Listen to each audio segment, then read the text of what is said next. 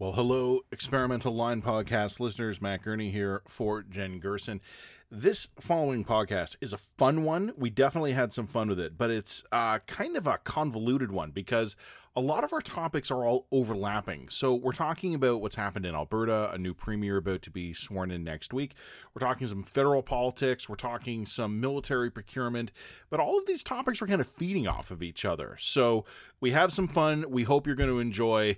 But yeah, telling you in a concise little summary what we're talking about, kind of hard to do that today. Hey folks, lots going on this week. And Jen, I'm almost gonna throw the floor to you immediately, with the exception of just a programming note. Happy Thanksgiving, everybody. Long weekend.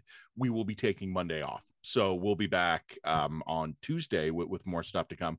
But Jen, I think the ball's in your court right now. The big news at the end of this week is your home province has or will have a new premier.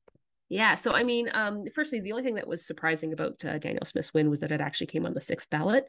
I think that generally speaking, most of us expected her to win on the first. We expected to sort of a Pierre Poilievre-like victory. I now am wondering whether or not that just was a reflection of maybe mass buying of party memberships by people like on the NDP and on the left to try and keep her out. I don't know, because I don't know how to say this, but like everyone else just totally fizzled out of this leadership race 3 months ago. Like Taves really hasn't been in the running for 6 to 8 weeks. Jean has been nowhere. Like there's just been no one else with any momentum. So I kind of am wondering if there was an organized anti-Danielle campaign among non-conservatives, which wouldn't have necessarily have been caught. Which might explain why she was sixth ballot. I don't know. That's purely conjecture on my part. Point being, Danielle Smith won. We expected her to win. The general consensus in the Twitterverse now is that now, of course, it's a Rachel Notley shoe-in. Yep. Danielle Smith is just way too Looney Tunes to succeed at this. She's got so much history. She's got so much oppo against her that there's just like the UCP has, as our contributor today put it very succinctly, the UCP has strapped itself into a plane and, yelled the kamikaze curse as it's about to commit suicide. I'm not sure I 100% agree with Ken. I get where he's coming from, but let's also remember, he worked for Rajan Sani, who was one of the leadership contenders who ran against Smith. So I think he's kind of coming at this from a very dark perspective. I don't hold a lot of optimism for Smith because her gifts as a politician are also some of her weaknesses. She is a brilliant, very gifted communicator, but she's a fast talker. And she's one of those people who, you can sit here and you can listen to her and you can be like, yeah, that sounds like a good idea. Yeah, that sounds like a good idea. Yeah, that sounds like a good idea. Wait a minute. Slow down. Let's talk. Like, I don't describe this as like she can throw so much information at you and it sounds so good that your brain kind of stops processing it and you stop thinking about it. But it's only when you think about it later that you kind of go, that's not actually how that works. Or did you think about that? But most people don't think about it later. But most people don't think about it, right? And I could use a couple of examples here, but I don't really want to get into it. The point is that she's a fast talker. She's highly communicative, but she's also, this is her real gift, she's a really good listener.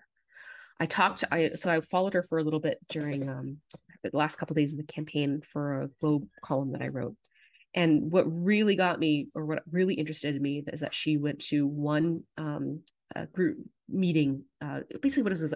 They were taking the ballot boxes to all of these different locations across Alberta in order to collect the physical ballots. So while they were there, they would have the ballots there for a couple of hours. She'd come and give a speech and whatever. So in one of these locations in Carsland, Alberta, which is just outside of Calgary, it's a hamlet of like a couple hundred people. Only 7 people showed up, and rather than have a rally or just get into her stump speech, she sat down with them and she had like an impromptu group therapy session and said, well, tell me what's your problem? Like, what are your issues? And she started writing them all down. Like she was listening to people and taking them seriously. And like, that's very Alberta. That is very Alberta.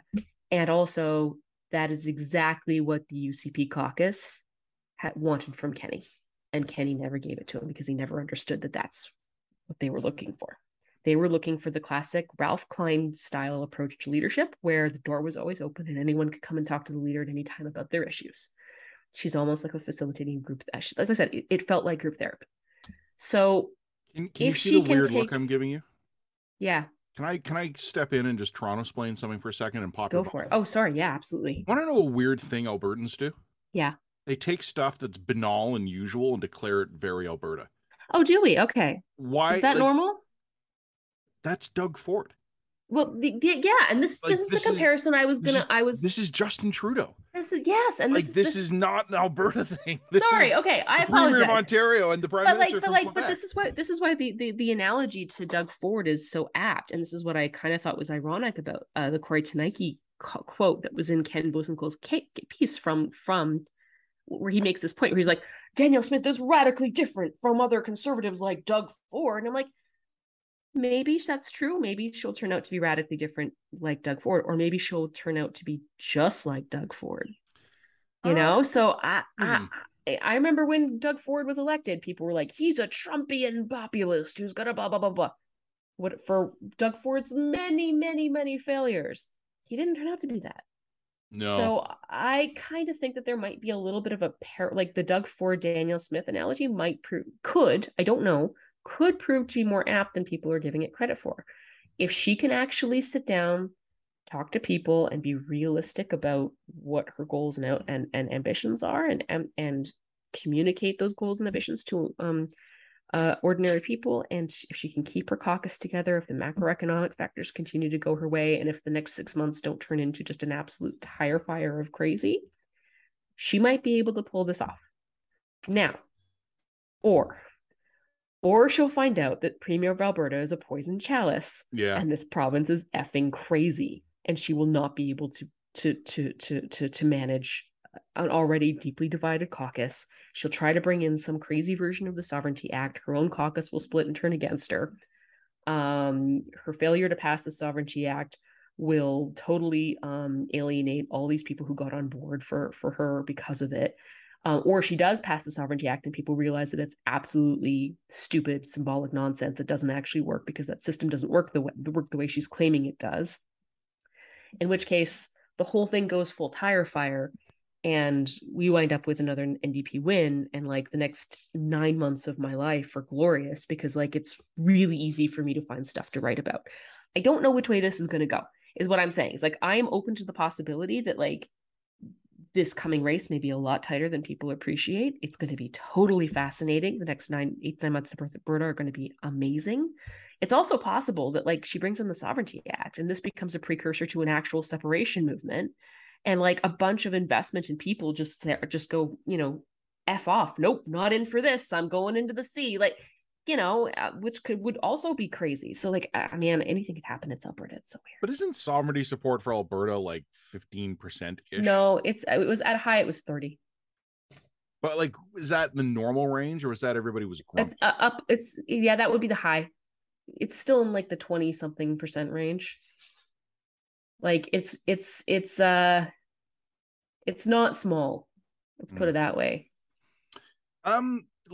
Taking in all your wisdom here, I have two things. First of all, again, I just want to reiterate to not only you but all our Alberta listeners here, like not everything that happens in Alberta is a really Albertan thing. Sometimes they're just things that people do. It's like, I had eggs for Oh, breakfast this morning, that's fair. like That's fair. Albertans. The only thing I would say is like Ralph Klein set a precedent for how Alberta politicians expect their leadership to sort of run itself. And politicians and premiers who haven't followed that model have struggled. Premiers who've tried a very top down hierarchical type leadership style don't do very well in Alberta. Yeah. But maybe, and I think that there is a cultural element to that, to the political culture. It's not, I'm not saying that like no other leaders in Canada keep the door open and listen to their MPs. I'm not saying that. I'm saying there are specific expectations that are sort of ingrained and baked into the political culture of Alberta. See, And people who are coming from places like, oh, say Ottawa, yeah. you know, Harper, or sorry, Kenny or Prentice or Redford, or, you know, people who aren't really baked into that culture, they don't get it. They just come in the door and they're like, okay, I'm the boss and you're going to do what I say. And that really alienates them among the caucus. So I think there's an element of political culture there. I don't want to make this an anti-Alberta podcast because I think by Ontario standards I'm actually really freaking Albertan. Like a lot of my politics would align quite well with Alberta stuff, and Sure. Alberta is one of my favorite provinces. But I remember I told you before that Albertan conservatives in particular have drunk too much of their own Kool-Aid, and they're actually not that conservative. Like Oh no, they're not conservative at all. they're curmudgeony and grumpy, but like then they hemorrhage money on stuff. Yeah. No. Alberta And conservatives aren't conservative at all. I just I think never. Albertans have a really interesting view of Alberta. Um, Yeah, and also a massively self-inflated, self-important view of Alberta, which absolutely clouds um, their judgment on stuff. this might be that. I don't think it's self-importance there, but it's a Oh, the sort of separation stuff totally is. yeah, no, probably. Yeah, maybe on that front, but I just think like part of Alberta's culture is to be in love with Alberta in a way that is like endearing, but Yes. also like only in Alberta do we love our children. I adopted a puppy like an Albertan does. Well, in Alberta, we don't have rats, so that Yeah, that counts for something. yeah, it counts for not having rats. And I think the self-importance you're referring to might stem a little bit from the fact that people who are from Alberta seem to be convinced that anywhere that is not Alberta, like all life is this like Hobbesian miserable state. And then it's like, our politicians, they talk to the voters. It was such an Albertan thing Oh, to I'm not talking do. about talking to the voters. I'm literally talking about talking to caucus. No, yeah, but I don't know. I mean, I the other get where you're point, coming. I get what you're saying. I get what you're coming from. But like I said, I think there is a. we have blue I, skies in I've written Alberta. about this for about how Alberta conservatives aren't actually conservative. They're No, but not, they think they are. but they And think they are, and like that's this what's so is funny. but this is a self-identity thing. I Like know it is. Albertans have guzzled too much Albertan Kool-Aid. Yeah, it's Again, I true. say this as a guy who likes Alberta. Like I Yeah, really, really like Alberta. yeah. But I just like from with love from Toronto, like I'm just kind of bemused by your self-absorption sometimes because it's like, It's intense. But yeah. then you're so fascinated by us when we do crazy shit, like elect Daniel Um, Smith as premier. Like, well, probably you would need, yeah. No, I mean Alberta right? is one of the The more self interesting absorption provinces. is rooted in the fact that you are all like gaping at us with wide eyes whenever we do anything. It's Yeah, but funny. it's horror. Um, Yeah, well, that too. I mean, horror is attention, man. the other point I would make, and I'm look, I'm not the expert in Alberta politics here. You are. I defer to you on this stuff. But a lot of what you're describing to me strikes familiar chords and notes of Mm-hmm. just this person cannot possibly win because the people on Twitter don't like them. Yeah. Oh, yeah. And like I know that you and I make a habit of repeating on a fairly regular basis some of the stats on this. Like not that many Canadians are active on a daily basis on Twitter. A lot of the ones that are not involved in politics. A lot of the ones that are only loosely involved. Like it's such a tiny little slice. Like Yeah. there are issues in Alberta or in any province that well, I mean, look, I'm just, you know what? I'm going to scrap what I was about to say. I'm just going to remind people that Doug Ford won 83 seats. Yep. That's right. And so the more I see a consensus forming up that Daniel Smith is bad, she's doomed, she has baggage, Rachel Notley is going to mop the floor with her. Oh, I don't bet that. It's Hillary Man, we Clinton are. all over again. It's like, you know Yep. what I mean? Like we've That's had exactly right. Yep. like how many times does reality have to show up and slap a big cream pie in our face before we start to realize that we're probably, I was going to be coy again and say our expectations are a problem, but I don't think that's what it is here. I think we're monitoring the wrong inputs. Yes, you're huffing your own farts is the problem. Partially. Well, I mean, that's the Alberta thing I was telling you guys a minute ago. I said it more Yes. gracefully than that. Yes. But what I No, but mean you're right. is, The Twitter consensus is not worth listening to. well, it's sort of like what are your meaningful indicators? Like when you're trying to understand the world around you, what do you look to? And you and I have talked about this before. I actually think we live in an age where it's very hard to do that. I think our media, our culture, our society is so kind of distributed into tiny little silos. It's hard to get a sense of how the people feel. But I just don't have the sense that Danielle Smith is going to be as radioactive to the random Albertan as the blue check segment of Alberta Twitter has concluded. Yeah. But that doesn't mean she doesn't torpedo herself. It doesn't mean that yeah. like they're like, I'm not making any predictions here. I don't know the scene well enough to make these predictions here, but it's the certainty that she's doomed that I just think is misplaced. Like, have these people learned nothing in recent years? We have lived through stuff that none of these people would have told you was going to happen. And yet they come along and they go, well, Danielle Smith is doomed. And like a bunch of millions of Albertans pat themselves on the back and go, oh, okay, it's going to be okay. Yeah, I think that's exactly right. Now, what I would say on the flip side of all this, and where there are meaningful indicators, is there's so much oppo in her, man. It's not hard to craft some really effective attack ads on Danielle Smith. There's so, like, she was a former radio host. So there's years and years of stuff that she has said and written. And I mean, as anyone who writes or speaks for a living, so there's just going to be mountains of material of oppo on her in terms of her stated views. So there's that. And then the other thing I would point out, and Ken did make this point, I think it was apt in his column, she is not talking about the issues that the vast majority of Albertans think is important. The vast majority of Albertans are not foaming at the mouth at Ottawa and secretly planning to live in the Republic of Western Canada. Okay, the vast majority of Albertans are like, my grocery bills are high. Like, it's the same kinds of problems. And I'm concerned about where the healthcare system's at. Like, you know what I mean? It's the same kinds of problems that everyone else in Canada is worried about.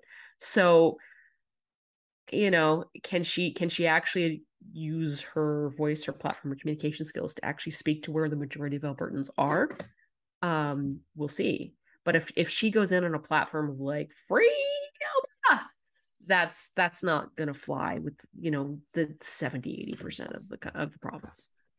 Yeah, as ever though, I mean, as the Liberals federally have shown, you don't need 30% of the people if you get the right 30% in the right places. That's right. Yeah. So, all right. Any other? I mean, so I think your dispatch blurb will be largely just going to be like do not rule out the possibility that Danielle Smith is could win. She absolutely could.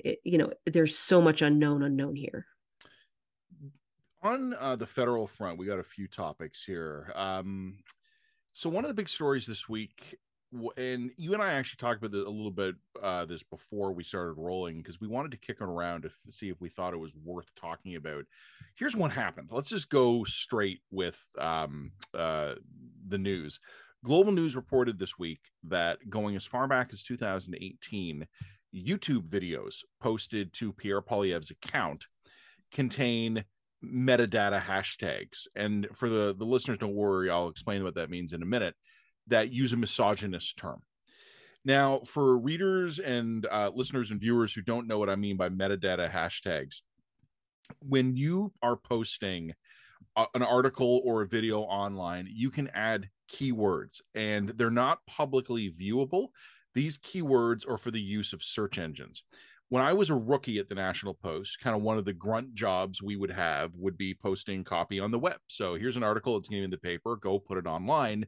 One of the things we were told to do was add 5 or 10 keywords. So for example, this is way back in my day, but I would be loading an article and it'd be like Canadian politics, Canadian federal politics, Ottawa politics, Stephen Harper, Michael Ignatieff, just stuff like this. Yeah. It helps search engines find you. Yeah. Now, it has gotten way better since then. I am not conversant in this stuff technically at all, but those are the key terms. One of them, MGOTW, like men going their own. Men going their own way. Yeah. Yeah, MGTOW, you're right. TOW, men going their own way, is a subgroup of men who find feminism so repulsive and modern women so repulsive that they've given up on forming meaningful relationships with women. These are sick puppies. These are not good dudes, right? Like, these are twisted people. Men going their own way, and us women are just like, you go your own way, far away from me. Thank you very much. Well, Chris Selly, writing the National Post this week, basically said, if not for the fact that we've had incel terrorism, men going their own way would be a huge win. It would be like a despicable segment of the population removing themselves from the gene pool. So Global News got this, And so there's been some immediate debate. So just so about clear, this. MGTOW was one of the terms in terms that was put videos. in Pierre Poilievre's YouTube videos. It was one going of the back, metadata terms. Yeah, going back as far as 2008. With the implication that, like, 2018. if you're on YouTube and you are falling into the MGTOW type rabbit hole, Poilievre's videos are then going to be more likely to show up in your feed. So you're going to be more likely to watch them. So the videos I watch would be like Leaf clips, Leaf highlights, Star Trek scene, prog rock music, and YouTube, being a data gathering machine, starts going, well, this user keeps clicking on all these videos. These are the overlapping terms that those videos share. Therefore, he might also like these other videos that also have these terms. It's why the YouTube algorithm is as good as it is, and it keeps you addictive. It keeps you getting sick. It sucks you into the rabbit hole of, because it's constantly figuring out what you like and what you want to watch more. And it's shockingly good. So when I was doing this stuff 10, 15 years ago, it was very crude. Now it's very, very good. And the implication for Pierre Poilievre here is that either he or someone in his employ had identified men going their own way, these despicable weirdos, as a target, as like someone we want to be getting our message to. And this fits in, I think, with some of the existing narratives around Pierre Poilievre, that he courts the extreme, that he has ties to dark stuff. I'm not 100% sold on this. Now, first of all, this is dead to rights. Global has this. The conservatives have acknowledged as much. Poilievre has acknowledged as much, and they have removed the terms. So no one's denying this was a thing.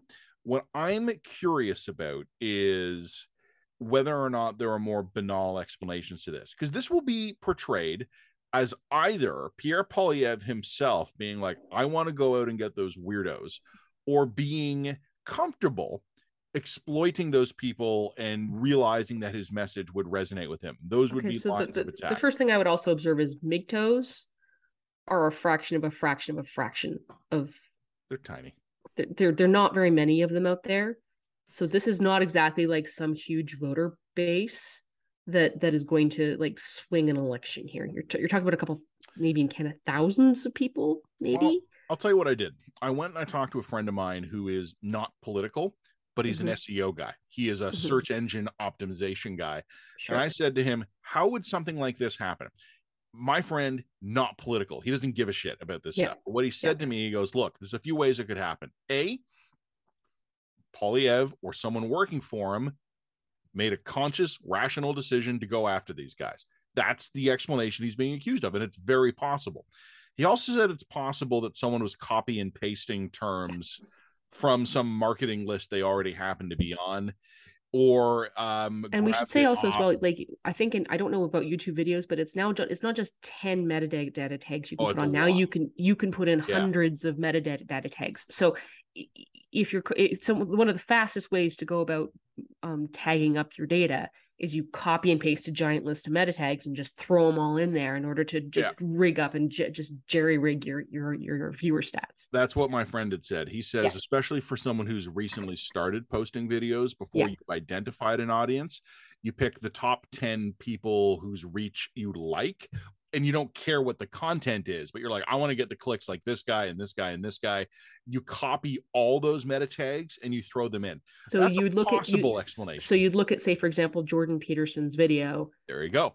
Pull up all 120 metadata tags that he has on his video, and you throw it into yours. Yeah.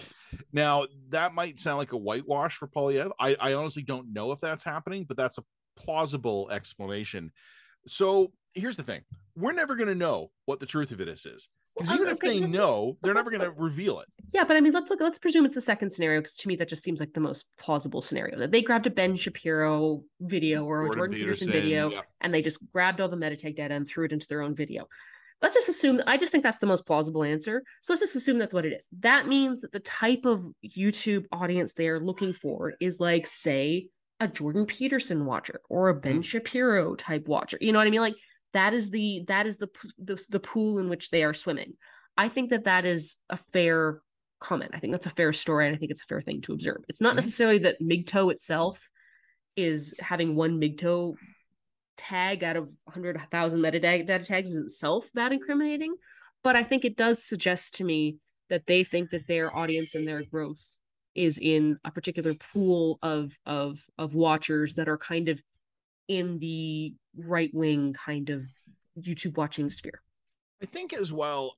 I mean, I agree with you on that. I have sort of three meta conclusions from all of this. First of all, the liberals and those who are opposed to Mr. Polyev, they're going to run with this. This is too good an opportunity for them. Sure. I also suspect, with no disrespect intended to global news, does this sound like an oppo drop to you? Oh yeah. Yeah. I don't know for a fact. I haven't spoken to the reporter, but a story like this looks to me as an oppo drop. Of course. So I'm being a little more conditional with Jen because I hate dealing with lawyers, but it strikes me as possible that global news might have been handed. There's nothing wrong with covering oppo drops. We've all covered oppo drops. There's no shame in that. The other thing that jumps out at me is the possibility that no one's going to care. And this is so beyond a Twitter story. This is a Twitter split. I'm sorry. Possibly. Pierre Poilievre's YouTube videos included a MGTOW metadata tag. Oh, that'll sway the masses. No, this is totally a Twitter story. I'm sorry. Like we literally just spend 10 minutes explaining what this stuff was. Yeah, but if I'm a liberal and I'm on the attack, or if I'm a third party proxy and I'm going after Polyev, you don't need to get lost in the weeds. No, that's true. Just go out there and you go, Pierre Polyev, he hangs out with convoy guys. He advertises to misogynists. I think there's an easy way to sell that narrative. Yeah. But I also know how the conservatives are going to sell the narrative, which is, while they're snooping around in our, copy and pasted metadata, we're focused on the issues that I'm a cynic on the number of undecided voters. Like, I think we cover 99% of our news stories in this country as if 99% of voters were open to changing their minds. And I don't think they are. No. So the last point that jumps out at me, though, as being actually, okay, sorry. I thought I had said I had three meta conclusions. I actually have four. Another one, this just shows you how powerful these digital tools are. Like, shaping opinion and influence in ways maybe even the people attempting to promote the opinion don't fully appreciate. There are like 5 people in the world who fully understand the implications of these software tools all of us are using. I just find that interesting. Like, at a certain point, these are like ghosts in the machines. Like, I want to throw a hypothetical at you, okay? Totally hypothetical, not even speculating this is the case. Imagine that the MGTOW tag ended up in there because some like 21-year-old nerd who had never kissed a girl and was jacked up on Red Bull and at 3 a.m. coding this website, put it in for a giggle so that he could tell his losers in whatever like bulletin board they chat with, hey, guess what I did? I put a tag into Jordan Shapiro's video. It's a misogynist tag. People would be so angry. And then for years after that, marketing guys copy and paste it into a billion different advertising campaigns on the planet. Yeah. You know what I mean? Like, and we can actually have entire societal movements being shaped around some 21-year-old who hasn't slept in 3 days because he's on a coding binge. Yeah. Wouldn't know it. No. Like, he honestly wouldn't know it. Right. The last point I'm actually going to make that I think is more substantive is, I thought it was interesting this week to see the liberals hit back, because since Polyev has become the leader, it's been Polyev attacking, punching the prime minister in the face. We've already seen the liberals give some ground on some issues like ArriveCAN and the borders. I don't want to say that Polyev looked rattled in question period this week, but the man with the worst poker face in Canadian federal politics is Andrew Scheer. He looked rattled when the liberals were punching Polyev in the face here. Andrew Scheer, and I was talking about this back when he was leader, he has zero poker face.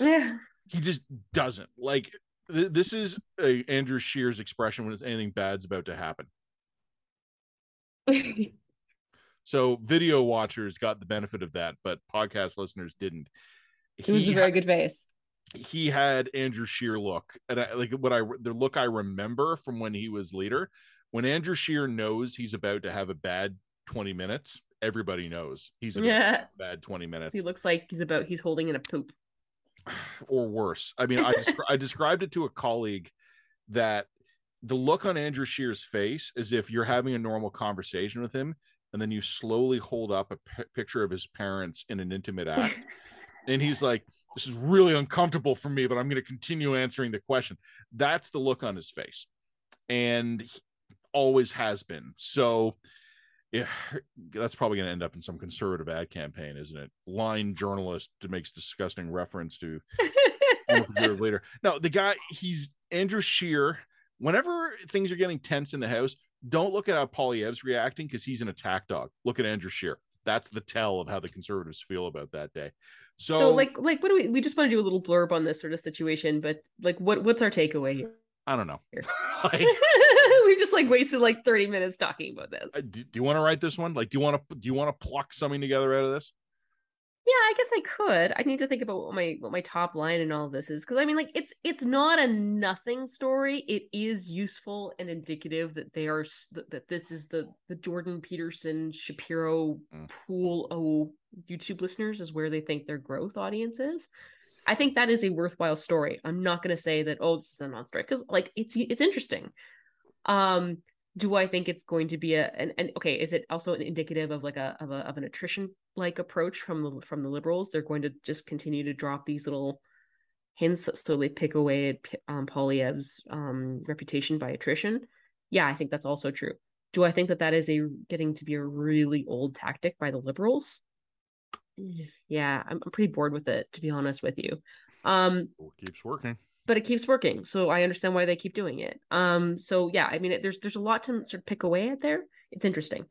I'll tell you what. Why don't you do the main one on Alberta and pull like we got like 5 or 6 threads in that one, so you can pull a bit of a medley out of that one. Okay. All right. So this one's fun because we have 3 overlapping topics that are all separate. Then we got to talk about ArriveCAN too, because that one's an interesting one. Was that this week or was that last week? That was this week. Was it?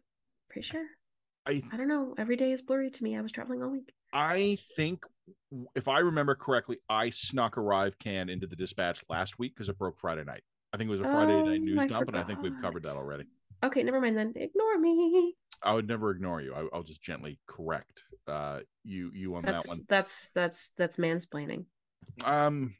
Hey, look, if I'm getting in trouble with the Conservatives already, I'm just going to basically lean into all this here. But now I'm doubting myself, so I am literally pulling up our Dispatch right now. Let's see. Did I do ArriveCAN? Anything that happened last week, I'm kind of like, I don't know. I'll check. Green Party. Yes, we did cover it last week. All right, never mind. Yep. All right, so that's covered. I apologize. No, that's okay. What a scintillating I completely forgot it. What a scintillating segment of the podcast that's going to be. So a couple of interesting ones that are all kind of in a general range here of each other. Several Western provinces, Manitoba, Saskatchewan, and Alberta, have signaled to the federal government that they're not going to comply with the federal so-called military-style assault rifles ban. Particularly what they're going to do is that they will deny access to provincial resources to enforce or enact the ban in any way. And that will mean the RCMP detachments in those 3 provinces, which don't have provincial police forces. So Marco Mendicino, who's the public safety minister and who's the Liberal point man on this, he said that this is a stunt, that it was Alberta first and then Saskatchewan and Manitoba joined. He went on the national talk shows and he dismissed this as a stunt. And he said gun control is 100% within the federal jurisdiction and provincial efforts to impede it are a stunt. And here's the thing. First of all, Marco Mendicino is right. Gun control is 100% in federal jurisdiction, and any attempts to impede it by the provinces are a stunt. But here's the thing. Stunt meets stunt, Marco. Because most of what the Liberals have been proposing on gun control since 2019 is a stunt. This is like pot calling kettle black territory here. Marco Mendicino has absolutely no legs to stand on accusing anybody else of doing a stunt on anything related to gun control. And I would also like to take some credit for saying stunt meets stunt, because I feel like I introduced that particular phrase into our conversation earlier. did you? All right. Well, yeah, credit But it's good. But it's granted. good. I'm sure I steal from you all the time. So It's so I will throw together a bit of a blurb on this, and I won't belabor the point. What I'll probably do is just link to some of what I've written on this issue before. But I have written for the line at length before about how the liberals in around 2019 took themselves out of what until then had been a shared consensus on gun control in Canada. The conservatives leaned a little one way, the liberals leaned a little the other way, but there actually was a shared consensus of what the purpose of the gun control system was, what the goals of the program were, how you went about them. And it was the liberals, after they lost their majority, who said, well, the hell with this. We're going hard on guns as a wedge issue, particularly with suburban moms. Because I've talked to like a bunch of pollsters about this. Guns scare the shit out of women in the 905. Women in the 905 rule the world, man. Well, they at the very least keep the liberals in power. And like the fact that like a lot of what the liberals have been proposing for years, as I have written about repeatedly, is bullshit. It is a symbolic stunt aimed at appeasing those core, largely but not exclusively female voters, largely but not exclusively in suburban areas. Canada's Karens don't like guns. Bingo. And so if Marco Mendocino here is going to get up on his high horse and lament the fact that the provinces are stunting on guns, well, you're just getting it back, bud. Like this is like I kind of liked it the old way when the liberals and the conservatives basically agreed and they made modest policy tweaks and recommendations, some of which I didn't agree with, but they were within an established framework. Well, I'm actually going to know. I'm going to actually make this point also as well, and that is one of the things that happened after Shandro came out and said we're not going to actually direct provincial police resources to enforcing this federal law. Is that one of the people who took total credit for it was Danielle Smith. She was like, haha, you are calling my Sovereignty Act stupid, but you are doing exactly that same thing. So she took it on the stump and used it as an example of the provincial government doing what she'd claimed she'd forwarded all along. Okay, so a couple of points on that one. One is, okay, so wait a minute. You're saying that the provincial government is able to pull back resources on this particular directive without the use of a Sovereignty Act? Yeah. Then why are we passing a Sovereignty Act? Because it's a stunt. And secondly, it's a stunt. We know perfectly well the federal government can pursue this in court, and they'll probably win because this does fall under federal jurisdiction. And if you want to pass a Sovereignty Act that you're claiming is constitutional because it will respect and reinforce the traditional boundaries between provincial and federal jurisdiction, guess what? Where do you think this is going to go? Secondly, there is actually one area where the provinces do have a little bit of wiggle room in terms of the gray area between provincial and federal jurisdiction, and that is on matters of policing. And that's because, of course, policing is a provincial jurisdiction. So it is possible for the provinces to say, we're just not going to direct resources to this particular issue. For example, like BC did with pot dispensaries. Yep. Just said, yeah, we get that it's still against the law to have a pot dispensary. We're just not going to enforce it. So there's ample precedent for this. Oh, yeah. And whether or not the feds choose to enforce it or not is always an interesting question. But it is worth noting that the fact that Shandro engaged in this stunt legitimized or gave the appearance of the claim of legitimacy to Smith's Sovereignty Act. So I think that's an interesting thing to note as well. You know, I've written a series of columns about this, and I know I've talked with you about this before. I've warned that our politics is becoming memeified. Yes. And you could also, like, it's a made up word, right? But like all of politics being fought over increasingly narrow slices of the persuadable vote using largely symbolic, high emotion, low IQ politics here. Yeah. The stuntification of our politics is a different way of saying the exact same thing. Liberals are stunting on guns for a federal audience. Provinces are stunting on guns for a provincial audience. It's not going to save a single life. Not going to avert a single like, it's not going to accomplish a goddamn thing, but it will probably keep political fundraising machines running with fresh material. It's probably going to get some votes. The thing I would end with as well, you talked about BC and pot dispensaries in Toronto a couple of years ago, because the city of Toronto was so dysfunctional, it can't figure out how to legalize having a beer at a park. They basically ordered bylaw and police to stop enforcing that. People like you and I will always warn that the rule of law matters. Like if we're gonna have laws, they have to make sense and be enforceable. And if we can't, then we should repeal the laws.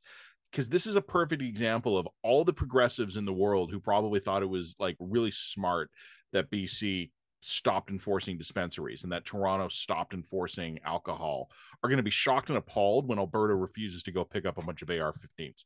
Yep.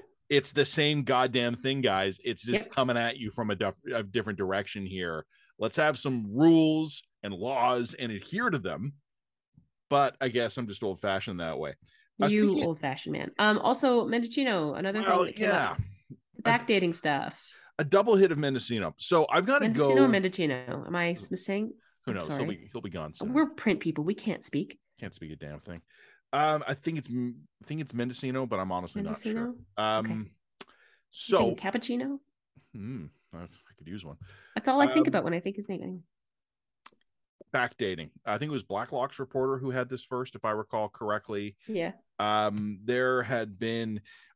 I want to be careful with my remarks on the podcast and the video because I'm going to have to research this and write it properly. I don't want to wing it here because it's the timeline is complicated here, but it looks like government lawyers from public safety misled a judge and then doctored documents to back that up. And it seems to have been, I don't want to call it a white lie because I don't want to sound like I'm condoning this, but it was a pretty minor issue. It was like, well, before we proceed with the motion, we have to make sure that this is already in place. And the lawyers are like, yeah, you bet, Your Honor, that's in place. And then quickly we're like, somebody get me an email. So they came up with a statement to backdate it to show it. This is not like burglarizing the Watergate level stuff here, but it's not good. And I have already written about Mendocino that this is a guy who's a bullshitter on the Emergencies Act, on guns, and now on the dates of documents. And the best part of it is they backdated it to April 31st. There are 30 days in April. They didn't even backdate it. Well, okay, that's great. They backdated it to a day that does not exist. So you're a bullshitter and you're dumb about it. Great. So, this is not the sort of thing a minister or whatever direct them to do. I get it. This is probably, like you said before with Polyev, like some 21-year-old juiced up on Red Bull, like doing it for the lulz. But this is the sort of thing where I don't think it's Mendocino's fault, but the buck stops with him. Remember when Trudeau talked about a return to cabinet government and he was going to make his ministers responsible, which was obviously a crock of shit. But this is a classic example. I do not have faith in the public safety minister's willingness and or ability to be honest with the Canadian people. So I will go write that in a more careful way, and I will keep it very close to the known facts. Okay. But I heard whispers about a month or two ago that Mendocino is not in favor currently, even among his bosses here. I was surprised when we had that little mini cabinet shuffle at the end of the summer for one of the ministers had some health problems. I was a little bit surprised he didn't get shuffled out because, as one of my political operative friends said to me, Mendocino's committing the most cardinal sin in the liberal Bible. He's losing. He's and this is the last one, part of in that general theme. I need to go pull all the dates for this. I've got like 5 columns I can go cite here. Canadian federal government has announced a program to replace the 9mm pistol sidearms used by the Canadian Armed Forces. I read this and I was just like, oh, please tell me what to think about this, Matt Gurney. Is everything about this is so perfect for you. Only you can write about this. Here's the thing, okay? Here's the thing. Okay. Here's the thing, okay? Many years ago. Many years ago. Many years. The British government and the Canadian government, within a few months of each other, simultaneously decided to replace their 9mm military sidearms. They both came up with a program very similar. They needed the same kind of equipment, roughly the same number of firearms. The British military is somewhat bigger, but within the ballpark here. The British basically stood up a procurement program, selected a vendor, chose the winner, held trials, chose a winner, selected a vendor, issued the paperwork, and had new pistols entering service, I believe, 2 calendar years later. The Canadian federal government has been working on this program in some version for, I think, about 12 years. And we have had to cancel and reboot it a couple of times because our procurement system is completely broken. Yep. So Anita Anand, the defense minister, made this announcement today. Thousands of pistols arriving first for the Army and then for the Air Force and Navy as needed God later. God bless Anita Anand getting things done. Again, the thing that just made me laugh is that apparently the pistols will be in Canadian service by next year. This is such an easy procurement. Like, this is literally pistols. Pistols. It is something where, like, if you have a license, you can walk into a store and buy one of these things. Like, a lot of military equipment is like bespoke, right? Like, you've got 100 of these things exist in the entire world. This is not a fucking Weimar here. Yeah. You need 20 more of them, so you need to go back to the manufacturer. You just call up Smith and Wesson and like, can you give me your day's allotment of pistols, please?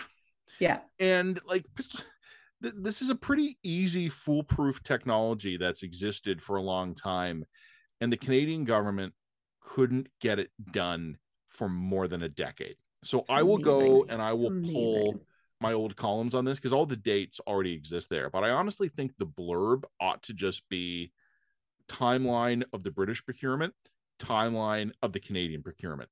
And let's give Anita Anand credit because she appears to be the only minister in this government who can actually get a file through. This will sound snarky, and I don't mean it that way, but I remain baffled by Anita Anand because I don't know if she is hyper competent or if she clears the Barrist bar of competency. Yes. And therefore looks incredible. Compared to everyone else. Because the big one she's attributed to is the vaccine procurement, right?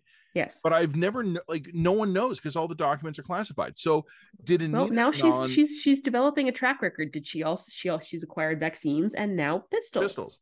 So did Anita Anand, by sheer virtue of her brilliance and force of personality, unparalleled across Canadian federal service today, do the impossible by getting the vaccine companies to prioritize Canadian access? Or did Anita Anand show up at a meeting and basically go, we'll pay double if you can get them to us? And they went, okay. I don't know. Like, I don't know. So there's a source out there in the Ottawa government who can give us some insight into how competent Anita Anand is. That would actually be very helpful to us. And when it comes to the pistols as well, right? Like Anita, like on the one hand, I want to put Anita Anand on my shoulders and run around like the city screaming her name and throwing confetti in the air. I want to get 30 of my best friends together and dump a big thing of Gatorade on her because she finally got the pistols for the Canadian Army. This is incredible. This is like hitting a grand slam in the bottom of the 9th inning in the World Series. Or was it you just showed up and made a phone call and like you got the pistols? Well done. So if you ever need a refresher on the questionable efficacy and efficiency of our Canadian federal government, 12 years for pistols. 12 years for pistols. I'm going to make one quick note to end us off with, and my battery's going to die on my computer. So I'm going to be super, super quick. It's going to be a forced hard out here. I was traveling much of this week, and I was in Ottawa waiting for my plane yesterday, so Thursday. And I saw something, Matt. I saw something pretty amazing. I saw someone reading Andrew Potter's piece in the line on his phone out in the wild. And I got really creepy about it. I was so I took a little spot kitty corner to him, and I think his friend kind of recognized me but didn't come up with me. And so I kind of stood behind him and started taking pictures of him and sending the pictures to everybody I knew. This dude's reading Potter. He's reading the line. Yeah, it was a very exciting moment. It's a very cool thing when you see someone in the wild reading something that you've written. Yeah. It's a very, very cool experience. And it's the first time that I've ever seen anyone reading the line in the wild. I'm going to make a proposal Mm-hmm. I think we should put in the dispatch of this story. And if the person who was reading the line in the wild can tell us what time he was there and which restaurant he was at, then we should give him a year's free subscription. What do you think? Write it up. We'll put it at the top we'll put it at the very top of the dispatch right Put after the intro remarks. Also, that's also going to be an apology for Being creeping creepy over his shoulder and taking pictures of him and giving those pictures to my mother. Well, we print people have a lot more anonymity than people who are. You and I both do TV, but like we're not on it every day. So I get often the experience, and I'm sure you have some version of this, is when you're out somewhere, you're at a store, you're at a restaurant, and someone's looking at you not with recognition, but with near recognition. Mm-hmm. Yeah, and they're like, and then they're like, they kind of want to come up and say hi, but then they're like, no, that's creepy. And they can't quite place They can't quite do it. Yeah. I did get okay, I've had a few weird experiences like that. Once was a guy driving by me in his car, leaning out his window and going, "Man, I subscribed to the line." and Amazing. For a second there, I thought I was about to get shot in a drive-by shooting because window comes down, guy leans out. I'm like, well, okay, this is a weird way to go. The only time I have ever had an outright awkward encounter, well, I guess there was two of them, but this is the one that was most.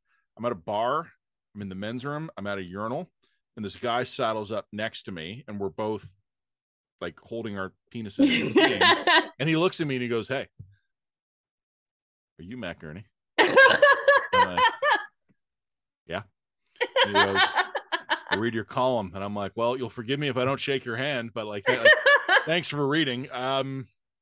Anyway, yeah, these things do happen. Should you cross the streams just as a show of camaraderie or something? Well, that is how men bond. Yeah, I mean, as I'm sure you know. Yeah, you've heard the rumors. A good stream crossing, and you're not really friends. Okay, that is genuinely really cool though. So write that up in a couple sentences. Let's stick that right at the top of the next dispatch. Okay. All right. This has been a long podcast already, but we covered a lot of ground today. And my battery is I got the red BP battery thing, so we got to say goodbye. Okay, well, happy Thanksgiving, everybody. Talk to you on Tuesday. Bye. Bye. Well, that's it for this edition of the Lions Experimental Podcast. To everyone at home, a happy Thanksgiving. If you're not celebrating, at least enjoy the long weekend. We'll be back with you on Tuesday. Take good care.